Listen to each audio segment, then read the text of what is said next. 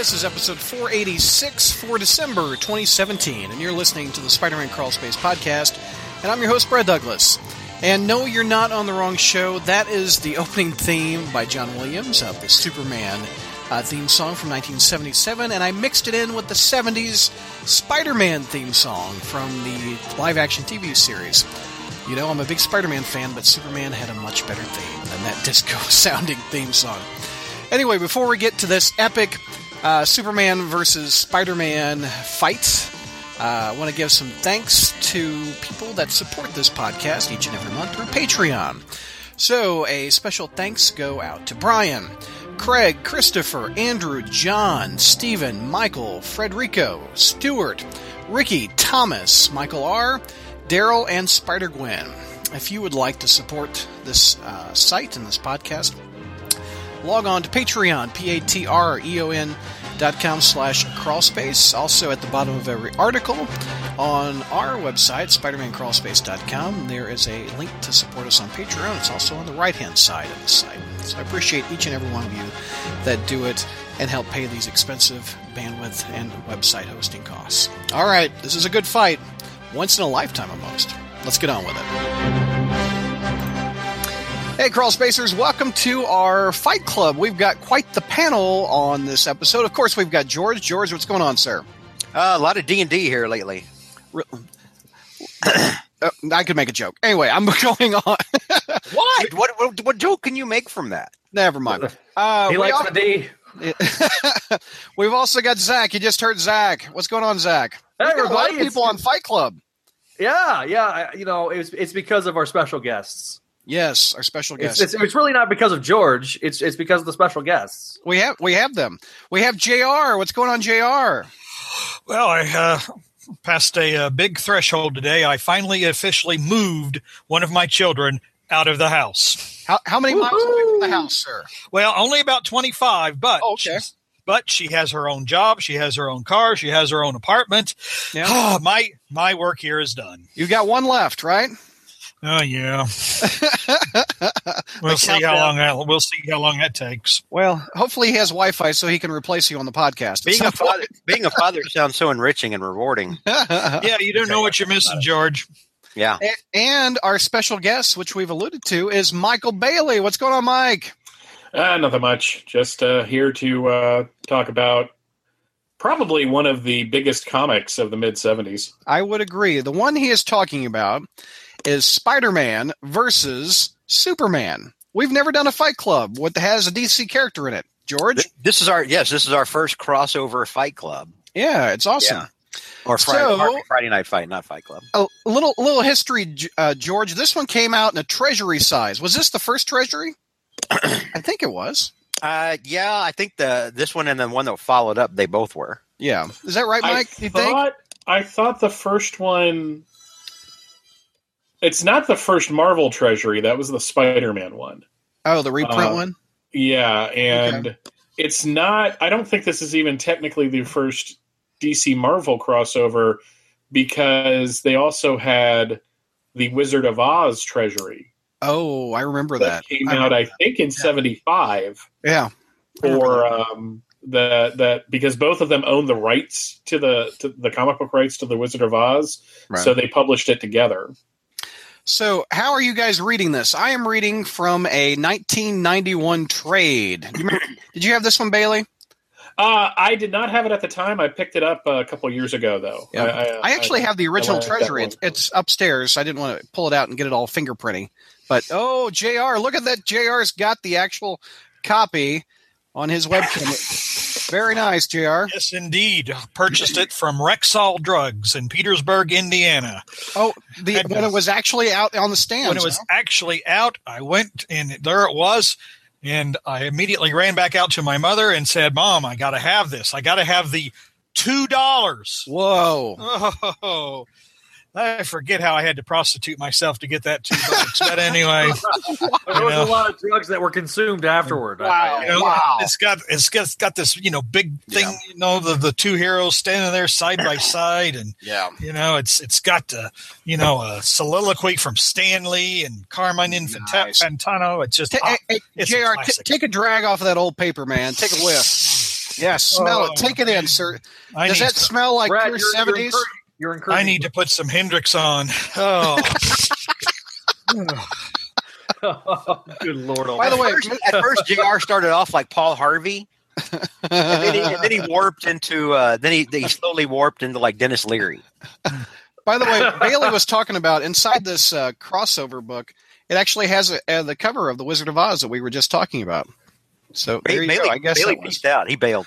Bailey is bailed. All right. He's waving.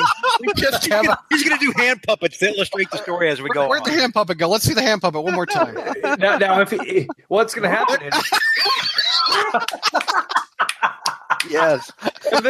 He'll break out his DC Select and his Marvel Legends, and then he'll be like, then Superman shows up and he flies across the.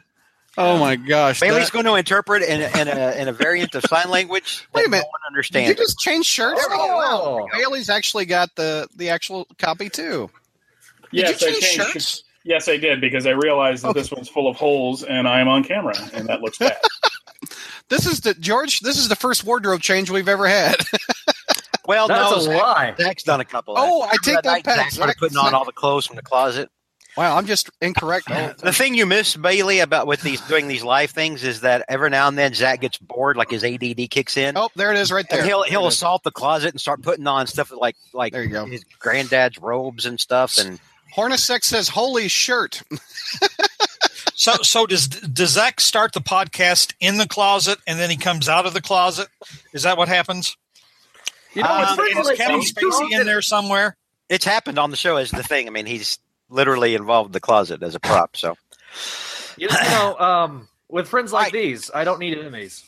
Speaking, not that it's not fun to rag on Zach the entire time, but let's get back to Superman versus Spider-Man. Bailey, how much, or maybe and I've never bothered to research this. How big was this in the 70s? How much did it sell? Do we know? I don't have sales records. I did have the opportunity a couple years ago to interview Jerry Conway with Shag. And he was telling us that this was like a huge deal because that was right after he left Marvel for DC. Mm-hmm. So this was like one of the big projects. And, we're going to be talking about the credits, and Ross Andru is listed as the penciler, and I forget who's listed as the inker, but Dick Giordano. It's pretty obvious through a lot of this that you got some Neil Adams in there, and you've got some Rich Buckler. I mean, there's other artists working on this, but yeah, it was a huge, even though they're not mentioned. Yeah, I think this was a many hands project. Yeah, just because just of how huge it was, and to get it out on time. So yeah, one thing I remember, or that I remembered having previously thought about when rereading this was that Andrew's art looks a lot, or at least it seemed to me to look a lot like Curt Swan's a little. Yeah, Andrew had a similar style. Ross Andru drew, if I'm remembering correctly, he drew some Superman in the 70s as well. Mm-hmm. So he was a really good choice for the artist on this first one. Now, I am more of a fan of the artwork in the second one by John Buscema, but I mean, it's hard to really argue that this isn't a classic in just about every sense of the word. Mm-hmm. Well, the most important thing about this one and then the one that followed it up in like 81 or 82, they were both they were just good stories. Yes. They were good stories. They had enough characters without it going contest of champions or, batshit crazy, and it allowed them to keep the stories focused and tight. The only difference is that in the first one, we have a great fight when the two first meet, but in the, in Mary Marvel manner. Because in DC, they didn't do it. Back in the day in DC, when two superheroes showed up, it was like, oh, we should go get a sandwich sometime. And Marvel, they just beat the crap out of one another. In a warehouse. Yeah. Over a misunderstanding. So, it's like somebody took my sandwich. I have to hit you with a haymaker now, And so the second one really didn't have that kind of fight. Was there a separate universe like ever numbered on Marvel's side at least to distinguish what this one was? And do the other subsequent DC Marvel crossovers, excluding Amalgam, take place in it? Does anyone know? There was a DC one. Let me pull up my research here. As I someone give George a sandwich. There was a crossover in the 90s while he's looking. Oh, we had lots of crossovers. We had Batman Punisher. We had Batman Spider-Man, Spider-Man Batman. We had didn't Green Lantern team up with somebody? Silver Surfer. Silver Surfer, yeah. Yeah. This was DC All Access #1. Yeah. Oh, really? You're gonna mention that? I liked that one. I was a fan of that. That one had Ben Reilly in it, didn't it? Bailey, it was what, 5 Bailey, when it came out? Bailey, this may shock you. Zach likes a lot of things that suck. But in the official index of the Crisis on Infinite Earths, Crossover Earth is listed as one of the Earths of the multiverse, where the Superman and Spider-Man, the Batman and Hulk one, the X-Men and the Teen Titans. So there was at least an official designation in DC on DC's side. Yeah. Mm-hmm. That's cool. And it always made me wonder because, like, later when Spider-Man and Batman had their stuff in the late '90s or early 2000s, I don't remember now. No, it was mid '90s. Was that taking place in the same universe where Spider-Man had already met Superman? No, when they did the DC versus Marvel, it was treated as kind of its own separate thing because Clark meets Ben Reilly, actually, not Peter Parker, and there is no reference to him ever meeting Peter Parker. So really, there should have been if they were going to have a Superman-based character meet Ben Reilly, it really probably should have been Bizarro. That's pretty much the equivalent there, isn't it? I mean, Superboy and Ben Reilly did fight during DC versus Marvel, the crossover. And they were joined together in Amalgam as the Spider-Boy. Which was the first it ended up being sort of a tryout for Mike Ringo before he got on to Sensational Spider-Man. Yep. So, JR, in '76, when you bought this thing, you'd already been retired for 10 years and had been on your third marriage. What were your impressions of it as someone who was an elder statesman even back that far back? Well, let's see here. I remember it was at the time I was having my hemorrhoids treated too, and so that I remember that very vividly. It was a burning, itching sensation that I couldn't quite dispense with. But enough of that. I mean, were you one of the beta testers for Preparation H? It was the Marvel Universe. It's Preparation X. There we go. I'm here all week. Yeah. You'll see yourself out. It was one of those that was okay.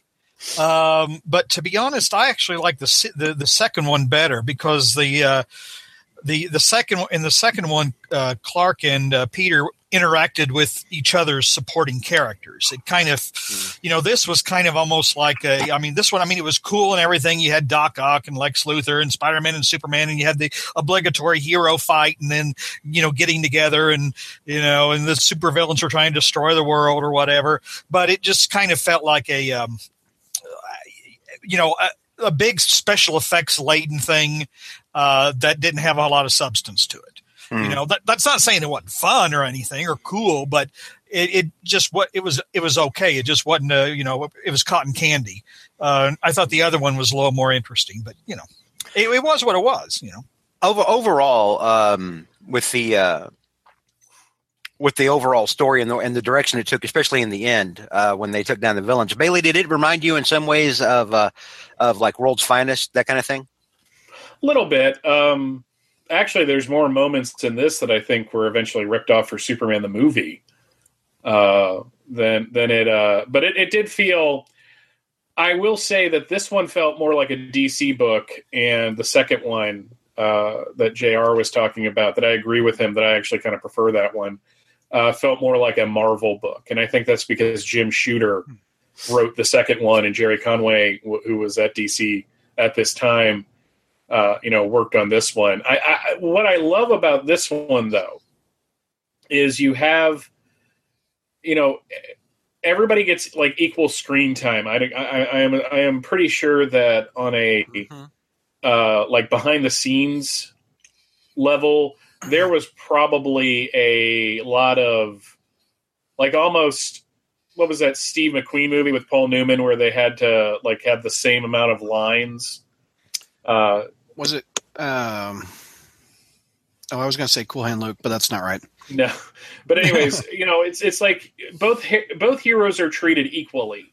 Yeah. One is not put over the other, and when they finally team up, it's more of a relief than anything else. Like we had to get this fight out of the way, otherwise, I think fandom would have complained at the time. But they chose the two arch villains, and let me ask you this, you guys, as Spider-Man fans, because I've always kind of felt this way ever since I read this. This really cemented to me that Doc Ock was Spider-Man's arch enemy after the Green Goblin died, up until Venom came. I would agree. Mm-hmm. Yeah. He was the arch enemy when I started reading comics, because the Green Goblin had died years before I started reading. And it wasn't until the Hobgoblin came out that the Hobgoblin kind of gave Ock a run for his money as the number one. Well, in the years after this, remember we had all those great stories, Brad, that you and I have covered a lot on here on Friday Night Fights. Involving Spidey versus Dr. Including the culmination of Spider-Man ripping Dr. Octopus's arms off. And Spec, yeah. Yeah. Mm-hmm. So, yeah, I'd agree with that. Yeah. And we could – now, here on Friday Night Fight, I mean, all we do is we focus on the fight. Mm-hmm. But we have to give a little bit of context. So right. I know some of you are itching to get to us, get to the hitting things part. Get to this panel. That's the panel they want. But we've still got to, we've got to lay the groundwork for that. Right. Explain the the timing. That's chapter 2. We got to give a little setup to chapter 1. Yeah, I mean, I was 4 years old when this book came out, so What year was it? 76? 76, yeah. I was 1. My dad graduated high school. One of the things that I think gets me the most about this book, and it's a unique fight for us to pick here at the Crawl Space, because Spider-Man, when the two finally get together, it's a little like Spider-Man versus Thor. Yeah, he's out of his league. He's way out of his league, and he's not just, ooh, I'm fighting Juggernaut, or ooh, I'm fighting Firelord, or ooh, hey, the X-Men showed up and acted like bitches, so I have to kick their asses. It's not like that. I mean, this is a whole different threat category. Yeah, opposed to Spider-Man, but at the same time, in true Spider-Man fashion, he doesn't care. Yeah, he just doesn't care.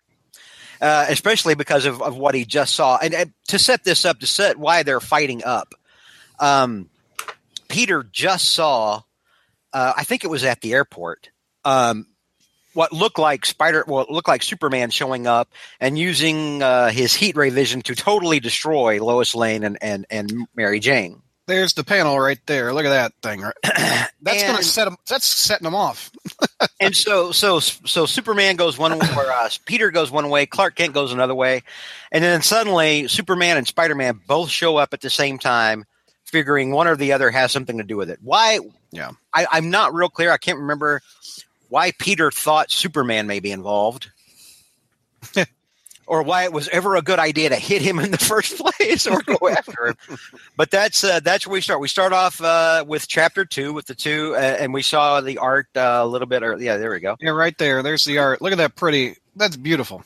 With the two of them, showing up at the same time, and rather than try to talk it out and maybe come to an agreement or discuss what's going on, no, Superman just goes ahead and tries to hit Spider-Man. When the two meet in the air. Now, Bailey, this is one thing I wanted to ask you. In the DC universe, is it still established that Superman is as fast as the Flash, or is that a Silver Age thing that we don't talk about anymore? And the Flash is faster now. They really have just kind of conceded that the Flash is the fastest. Back during Rebirth, Flash Rebirth, there was an issue where Superman was involved, and he talks about how they used to race and Superman would beat him. And Barry said, Clark, that was for charity. Yeah. So it's just like this guy. Just nice.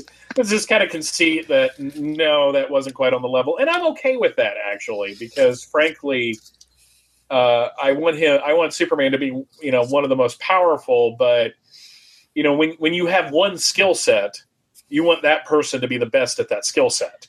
Mm-hmm. Well, I mean, back when that race happened, and I don't know what year that was, but when that race happened, wasn't that before all the Speed Force stuff even came about? That was way before the Speed Force stuff. It was Superman 199 was the first race. Yeah. And they had several after that. In fact, they did a Treasury reprint of that in the later 70s, featuring all of their races together. And then there was the Wally West race in Adventures of Superman in 91, I believe. Might be 90. I'm kind of drunk right now, which isn't true. But no, it's just... He's doing an impression of Zach. But at this point, Superman was... I knew that was coming. Superman could travel, I forget what the exact, but it was faster than the speed of light.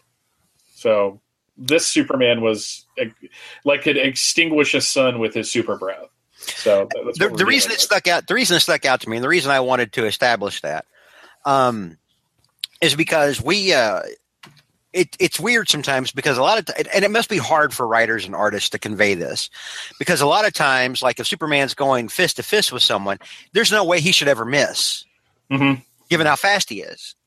I mean, even in this case with Spider-Man is perhaps the most agile being, or at least superhero in the Marvel universe. But at the same time, he can't dodge the speed of light or sound or whatever the hell, however fast Superman moves.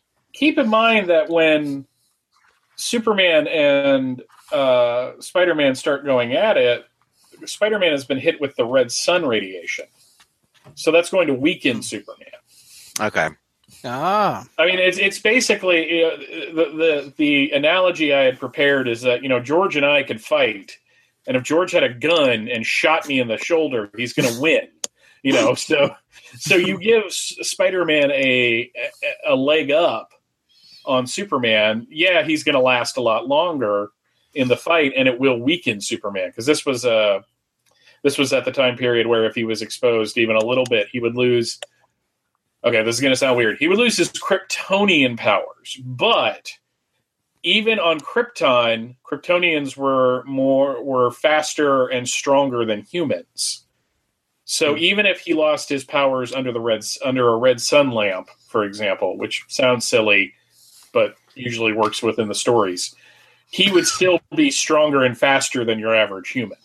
Right. So when you guys get around, like on the 87 podcast that you're involved in, and when you guys show up at conventions and you have your Superman talk, as you Superman fans are wont to do, does everyone look at this period in time and just say, "Screw it, man! It's a Silver Age"? It was all over the place.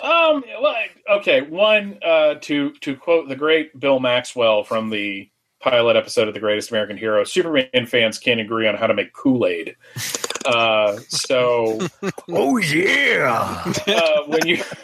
When you have a group of Superman fans together, you may come to a consensus on like where to have lunch, but there are Silver Age fans, there are post-crisis fans, there are New 52 fans, there's George Reeves fans, there's Golden Age fans. Where do you are you just all fan, or what? Where do you lie? I prefer the post-crisis, but I there isn't an era that I don't like. There are just eras I like less than others, because every one of them has something to offer for the character. Do you lay on all genres and periods of Superman like it's like you're a blanket, like you're a human blanket? And you're just... Yeah, I mean, and I like to cover the different. Well, I am that large sometimes, but I'm working on it. Oh dear. Oh, yeah. I meant like metaphorically, not literally.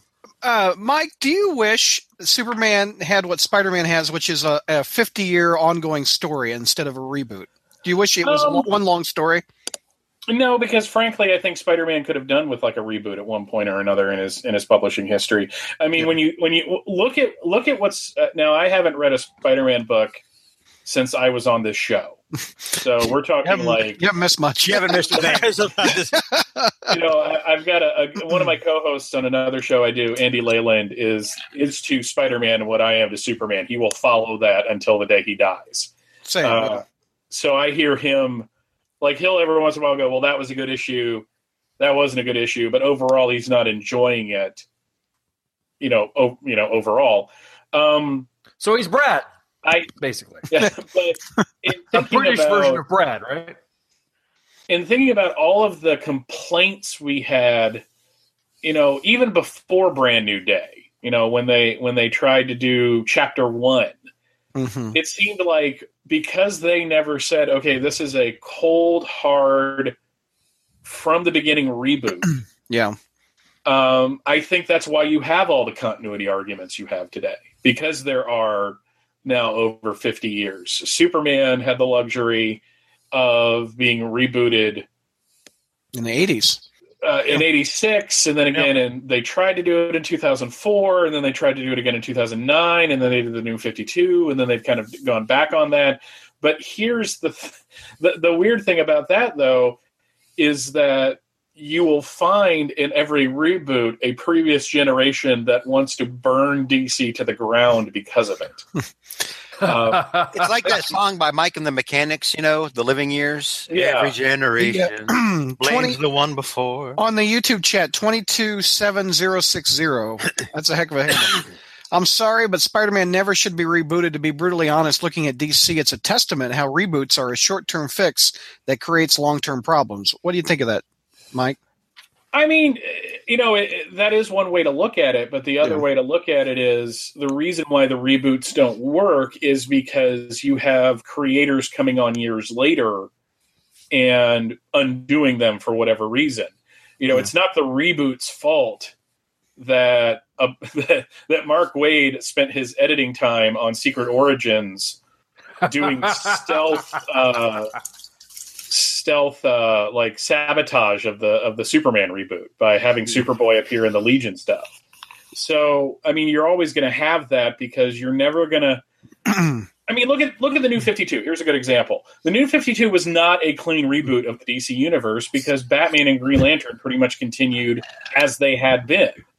So, with all the talk of how brave they were for renumbering Detective in Action, they were hedging their bets on a financial level. But if you get people that are dedicated to it, I think a reboot could work rather well. Well, the problem is right now, I mean, and after the last 10 years ago, I would have said no. I don't ever want the Marvel Universe rebooted. After the last 10 years, there's been so much damage to this core universe now. I mean, like real substantial damage, especially to Spider-Man. Yeah. That I there's a lot of times when I think about this, usually when I'm driving to Whataburger, and I'll think about, yeah, and I'll think to myself, it's probably time, but you can't reboot it when you've got the same people who screwed it up there to begin with. True. Right. If you're going to do a reboot, clean house. You get rid of everything. You change everybody. The light bulbs. Teams across the board. Yes, you change the light bulbs in the damn building. Alistair on the YouTube says, "What's a Whataburger?" Oh. Yeah, okay. I had a Whataburger when I visited Texas back in 1990, and I still think about it. Yeah, okay? Yeah. It's been 27 years, and that thing was amazing. I guess I went to the one Whataburger in Oklahoma. Oklahoma, that's the thing. It's Oklahoma. It was awful. It was awful. I need one for I still remember I still remember to this day what George said to Brad. I'm sorry, Oklahoma ruined your Whataburger. Yeah. But let's. I was wanting to jump in. I pulled out a copy of Marvel's The Untold Story. And there's a couple of things I wanted to mention about this particular crossover. Hey, real quick before you do that, Zach, Bailey, have you read that book, by the way? Yeah, I have. It was really good. Okay. It's good. It's fantastic. Yeah. Okay, go ahead. It's essential reading for any Marvel fan. Bailey, I interviewed the author, too. He's on past podcasts, too. Go ahead, Jack. I was going to mention that. All right, so from page 164 of Sean Howe's Marvel's The Untold Story, the Mighty Marvel Convention was held on a Saturday through Monday, March 22nd through 24th, 1975 at the Hotel Commodore. Thrilling announcements made throughout the weekend suggest that Marvel might reach new audiences. A deluxe edition of Superman versus Spider-Man comic, co-published with DC, would be the first meeting between the two iconic characters, and the deal was being finalized at last for a live-action Spider-Man movie.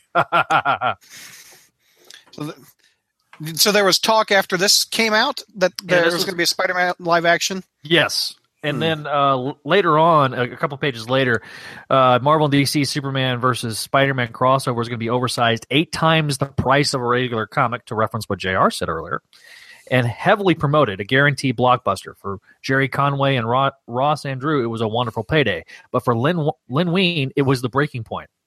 At a meeting at Lee's office, sitting around the coffee table, Wein questioned Al Landry's decision to remove Andrew from his regular Amazing Spider-Man gig to work on the project. Spider-Man, after all, was my #1 title. I'm the editor-in-chief. Why didn't you discuss this with me first? It's because it's none of your bleeping business. And I bleep that out for you. So, needless to say, there was some behind-the-scenes drama as a result of this particular crossover. I just thought that was really interesting. Creative types. That's, that's true. But I thought we got to mention when it was announced, which was March of 1975. I'm glad you brought that up, dude. Yeah, I hadn't thought to go back and remember that part of that book. That was 1 month after I was born. So let's get back to the fight real quick.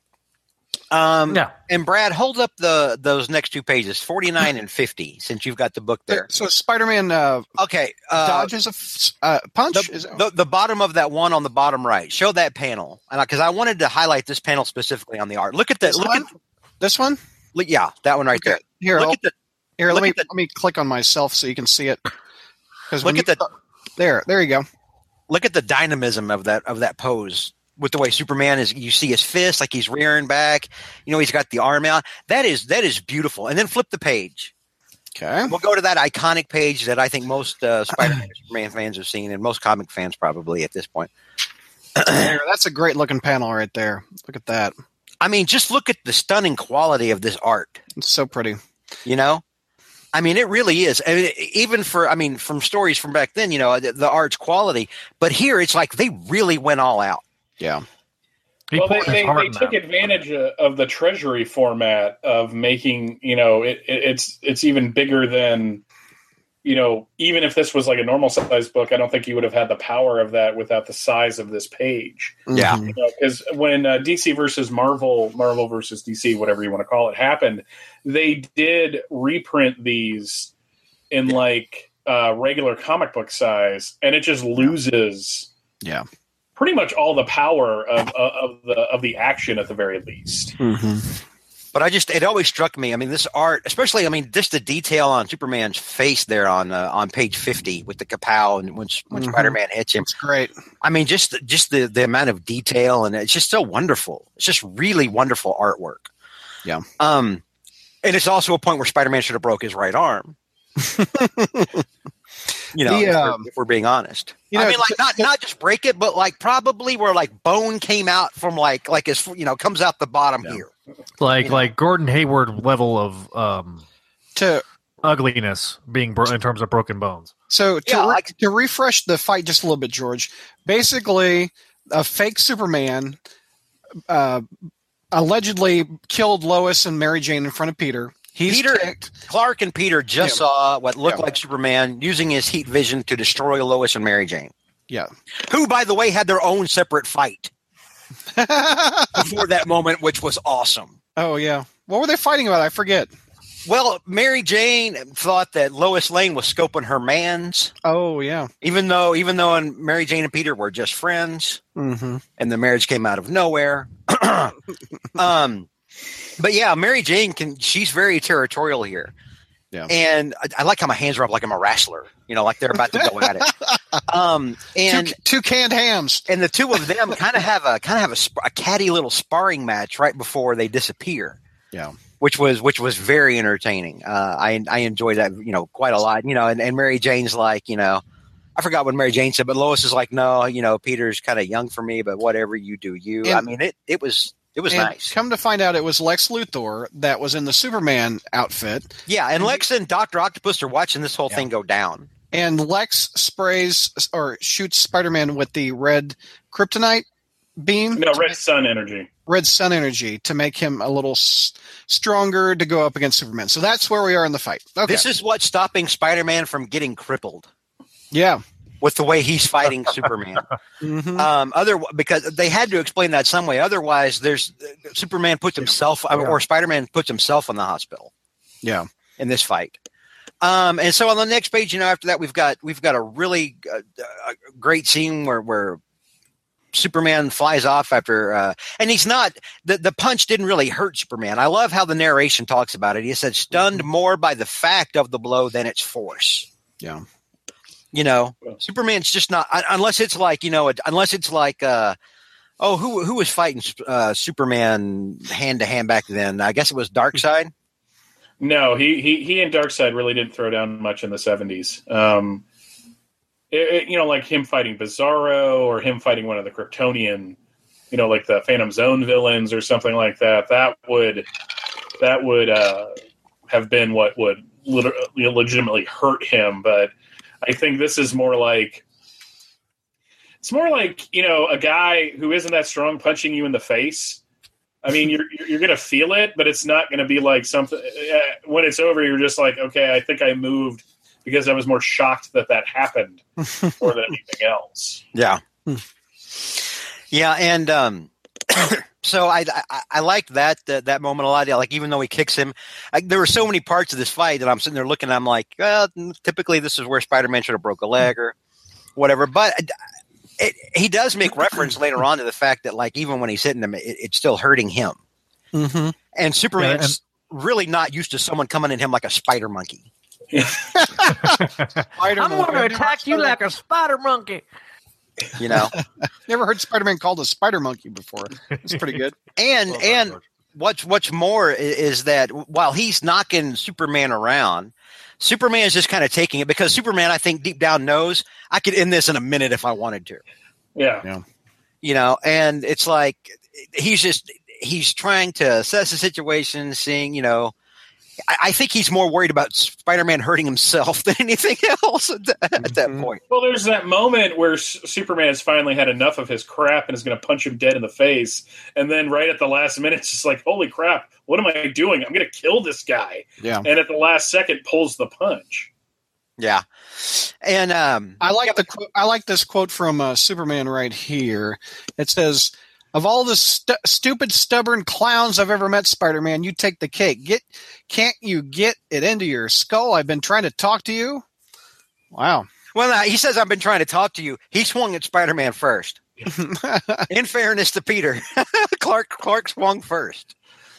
But I kind of like that, though, actually, is because Superman has like the reputation of being the Boy Scout. Mm-hmm. Unless it's current cinematic Superman, in which case that's kind of not an issue. But he's the character that doesn't that doesn't go in swinging. That does want to kind of try to chill things out first. So if you got to the point to quote George from, I forget what we were talking about, but it's basically like being mauled by Jesus. What did you do that you're getting knocked around by the Prince of Peace? So was the quote that has stuck with me all these years. Yeah, and I forgot what we were talking about too, but yeah, I've used that term before, and people were like, "But Jesus was a pacifist," and I'm like, "Yeah." So imagine if Jesus freaks out on you, how bad that's going to be. Piss him off, right? Like, what line did you have to cross God to get your ass handed to you and get curb stomped by the Son of God?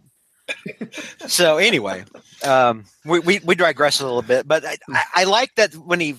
And to kind of build on your point, Bailey, because you talked about Superman's normally the Boy Scout. He just saw what he thought was Lois get zapped in front of him. Mm-hmm. Yeah, they're both equally ticked.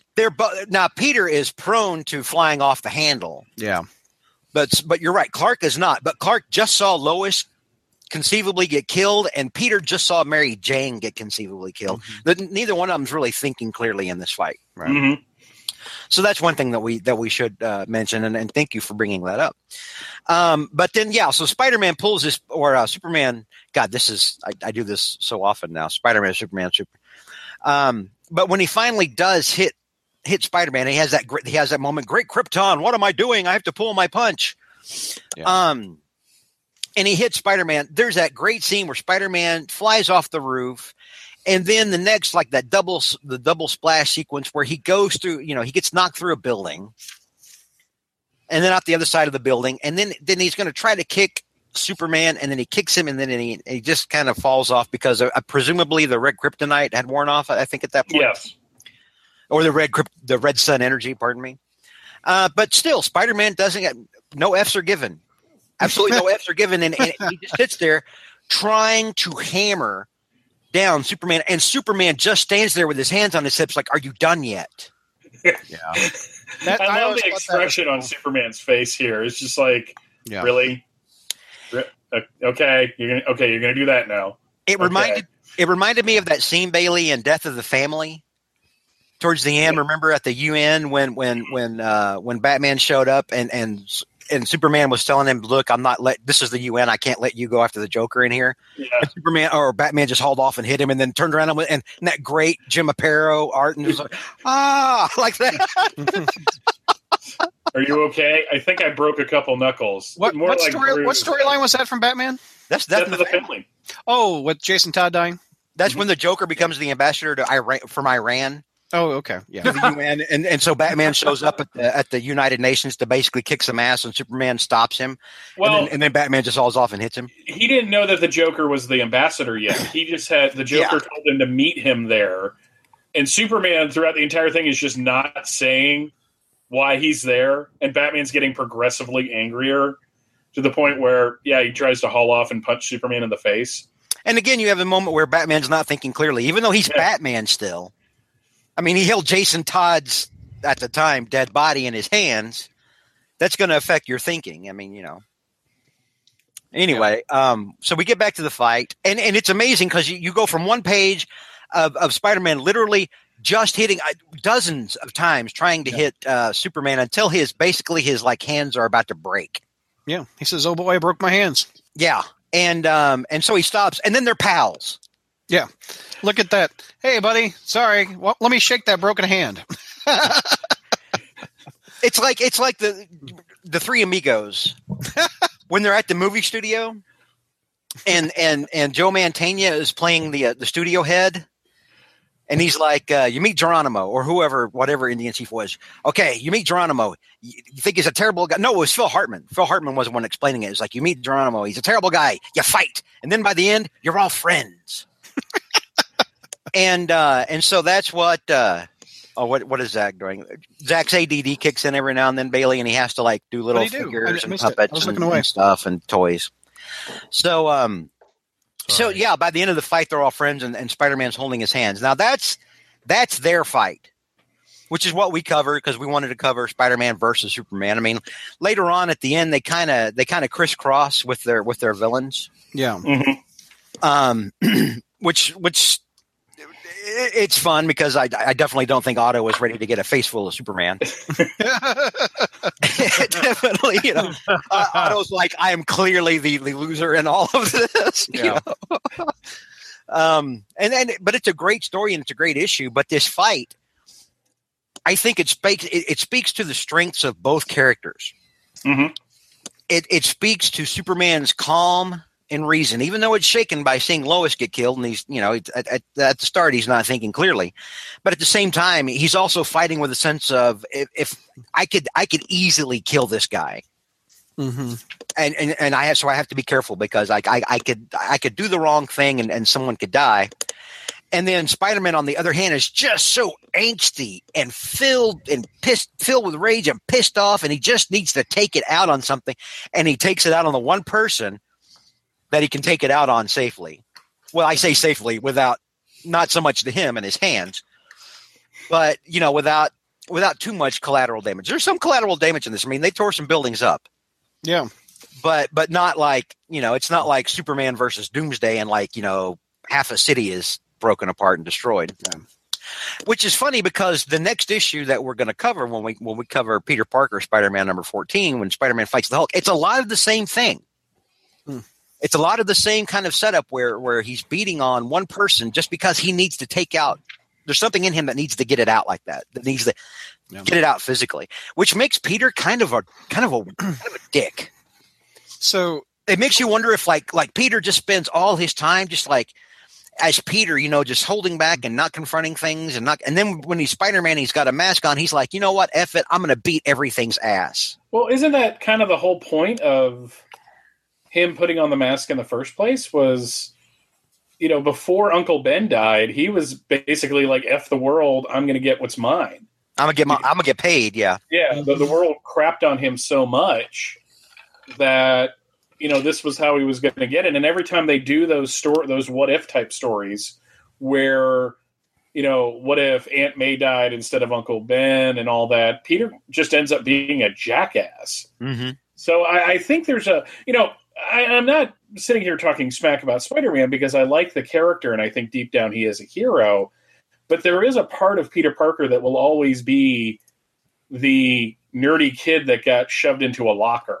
Yeah, that's true. And that's going to come out now. And Superman, even though, Clark Kent is mild-mannered and different iterations have treated his growing up through varying degrees. There was when in the Superboy series, Clark was always getting picked on. There's this great issue in 83 where Clark finally just had enough one day and knocked this guy on his ass after he was talking smack about Ma Kent. But it's just like one of those things where at the end of the day, Superman is, especially at this point, the authority figure. He is the calmed reason one. He's the guy everyone looks to because he could crack the world in half, but he doesn't. He uses his... This is when people go, I don't understand Superman.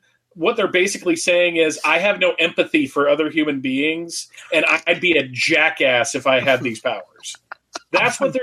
No, I'm not even kidding. When people are like, well, I don't understand why you would do that. It's just like, well, then you don't understand selflessness almost. Real quick, somebody in chat just posted this. He says, I disagree with George and Michael. Spider-Man is a hero and doesn't just use pent-up anger until he can beat people up. We're not saying he's not a hero. Yeah, no, not We're at all. Absolutely not saying he's not a hero. I mean, listen to the 47,000 podcast episodes we've been involved with this character.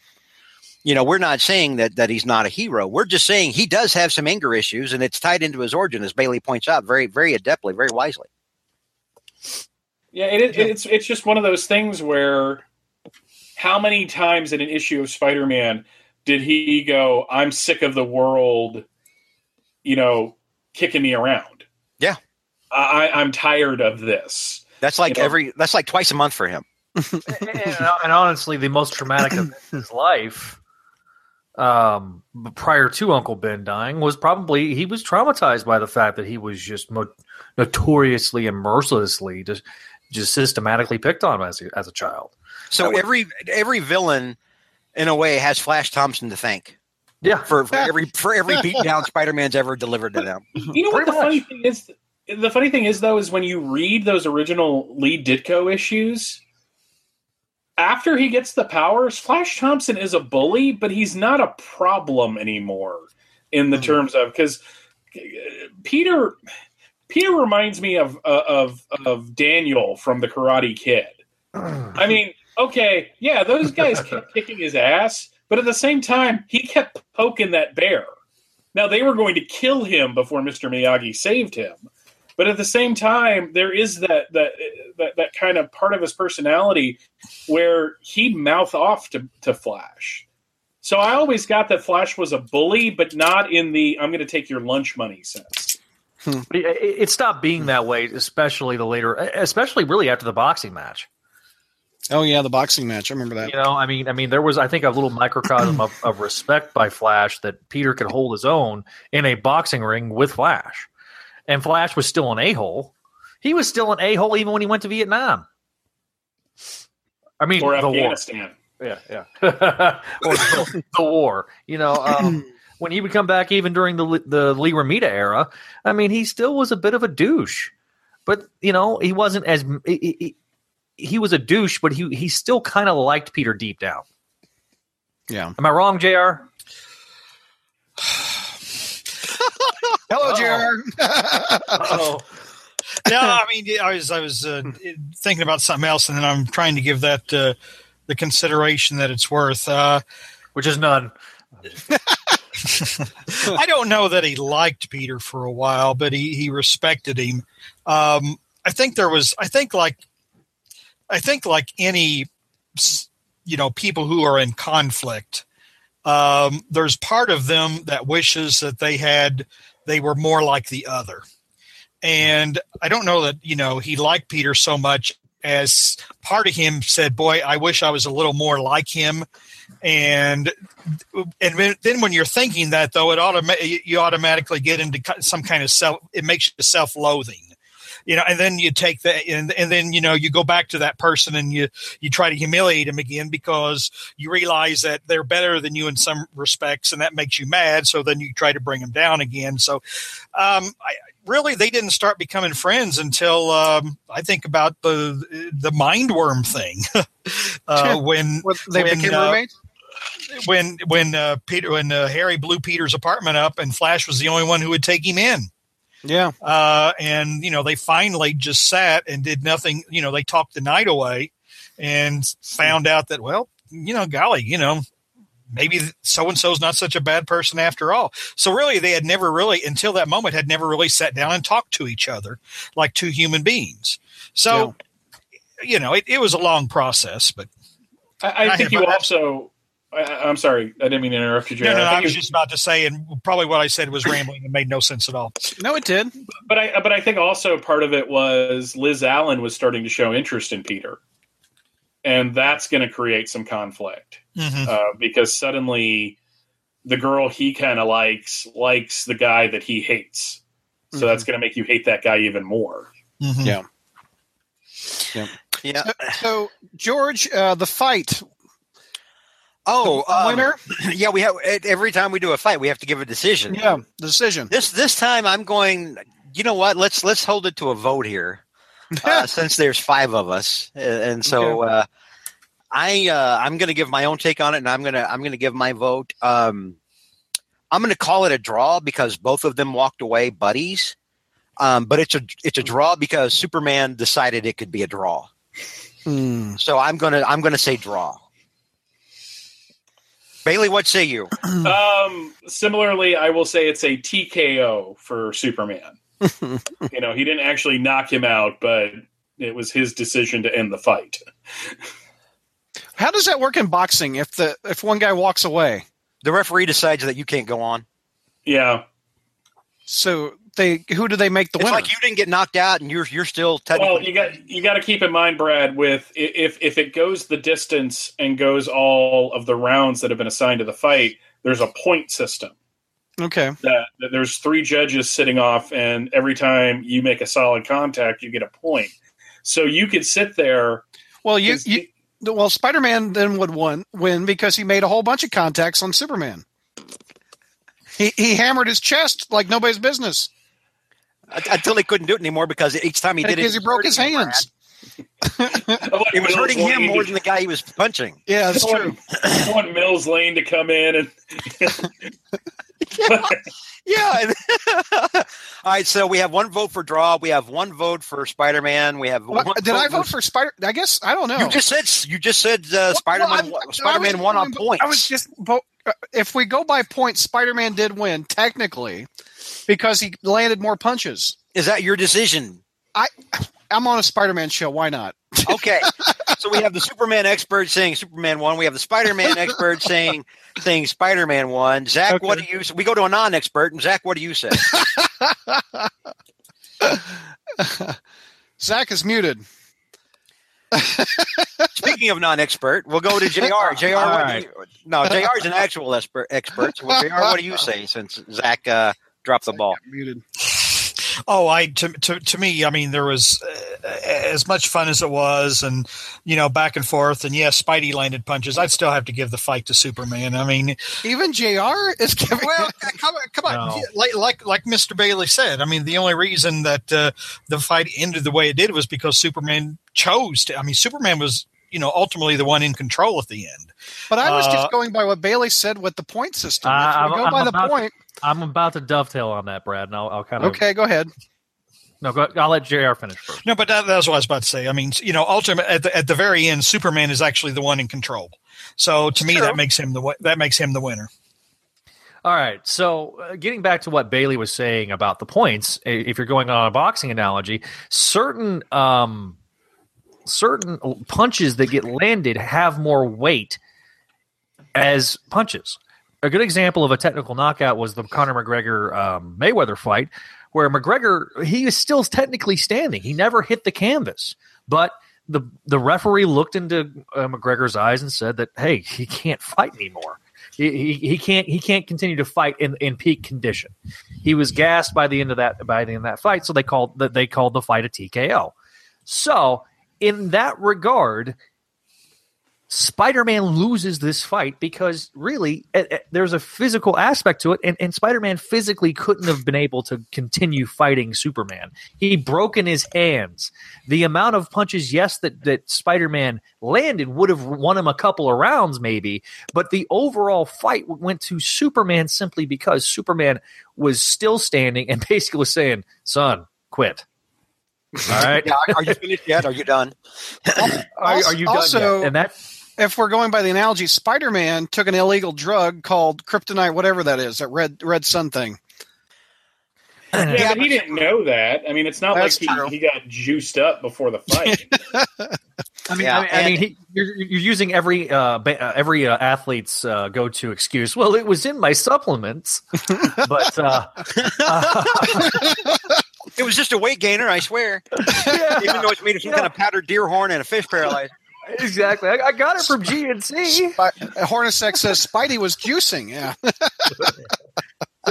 Enigma points out that this is kind of irrelevant because they weren't actually boxing. Yeah. keep applying boxing terms, but since we asked for a decision, it kind of Fight Club Friday Night Fights plays off of the. It does. So I have to say, I mean, we have 3 out of the 2 here saying that Superman wins. So I think decision here, Superman. All right. And here's the thing. I mean, there's no shame in this. Number one, no, there's not. Everyone won from this. Superman won. Marvel, DC won by Marvel, sales. DC won. The fans of both characters won. Everybody won except for Jerry Conway made a ton of money. Everyone won except for the people in the story who had buildings that got torn the F up in the process of this fight. I like what Where X Wolf said. Superman came into a Spidey Friday Night Fight and took back home a win. Well, and this is the thing. I mean, like, we talk about Spider-Man, especially Spider-Man in the 80s, how he's able to take down superior threats. It is quite possible for a threat to be too superior for Spider-Man to overcome. Like, Spider-Man's not going to kick the crap out of Galactus. Superman could. I mean, think about it this way. When Superman met Juggernaut in DC versus Marvel, he knocked him the F out in the first shot. I mean, DC characters overall, on average, are usually more powerful on a power level than Marvel characters. And that's one of the things that, when people want to argue about the two companies, they don't like DC because the characters are too powerful. So when you're going with that, and sticking to it, then obviously Superman being the most powerful is not going to lose against the guy that is under Thor. Hey, real quick, Bailey. Enigma asks a question in the chat. How did the Superman Muhammad Ali book work, and who won that fight? Actually, Muhammad Ali knocked him out. It was a pretty brutal fight. They are taken off planet. Yeah. And Superman and Superman is basically boxes Muhammad Ali and then is trained in boxing by Muhammad Ali. But Muhammad Ali, since they were on equal footing, pretty much trounced him. It was a fun fight. There's an important programming note, real quick. because I had mentioned in the fight that we're going to cover next, and I was in error because we had decided not to pick that fight. We had, according to Brad, we decided to pick Amazing Spider-Man 14 instead. I think, Bailey, that's what you had said at first. Yeah. We can talk about the other Hulk one some other time. Okay, but it's just that there's a lot of parallels. Yeah. In that Peter Parker Spider-Man 14 fight, and that Spider-Man was he needed something to take out a lot of negative energy on, and it just happened to be the Hulk, and it was a very, very good story. So before we get to the next episode, final decision, George, for this fight. Well, I think the panel already decided it's Superman. It's Superman. All right. It has to be. Okay, well, that'll be a clean break. Listen to Bailey. Bailey's like, yeah. Bailey's throwing up gang signs now. He's like doing... Give him the S or something.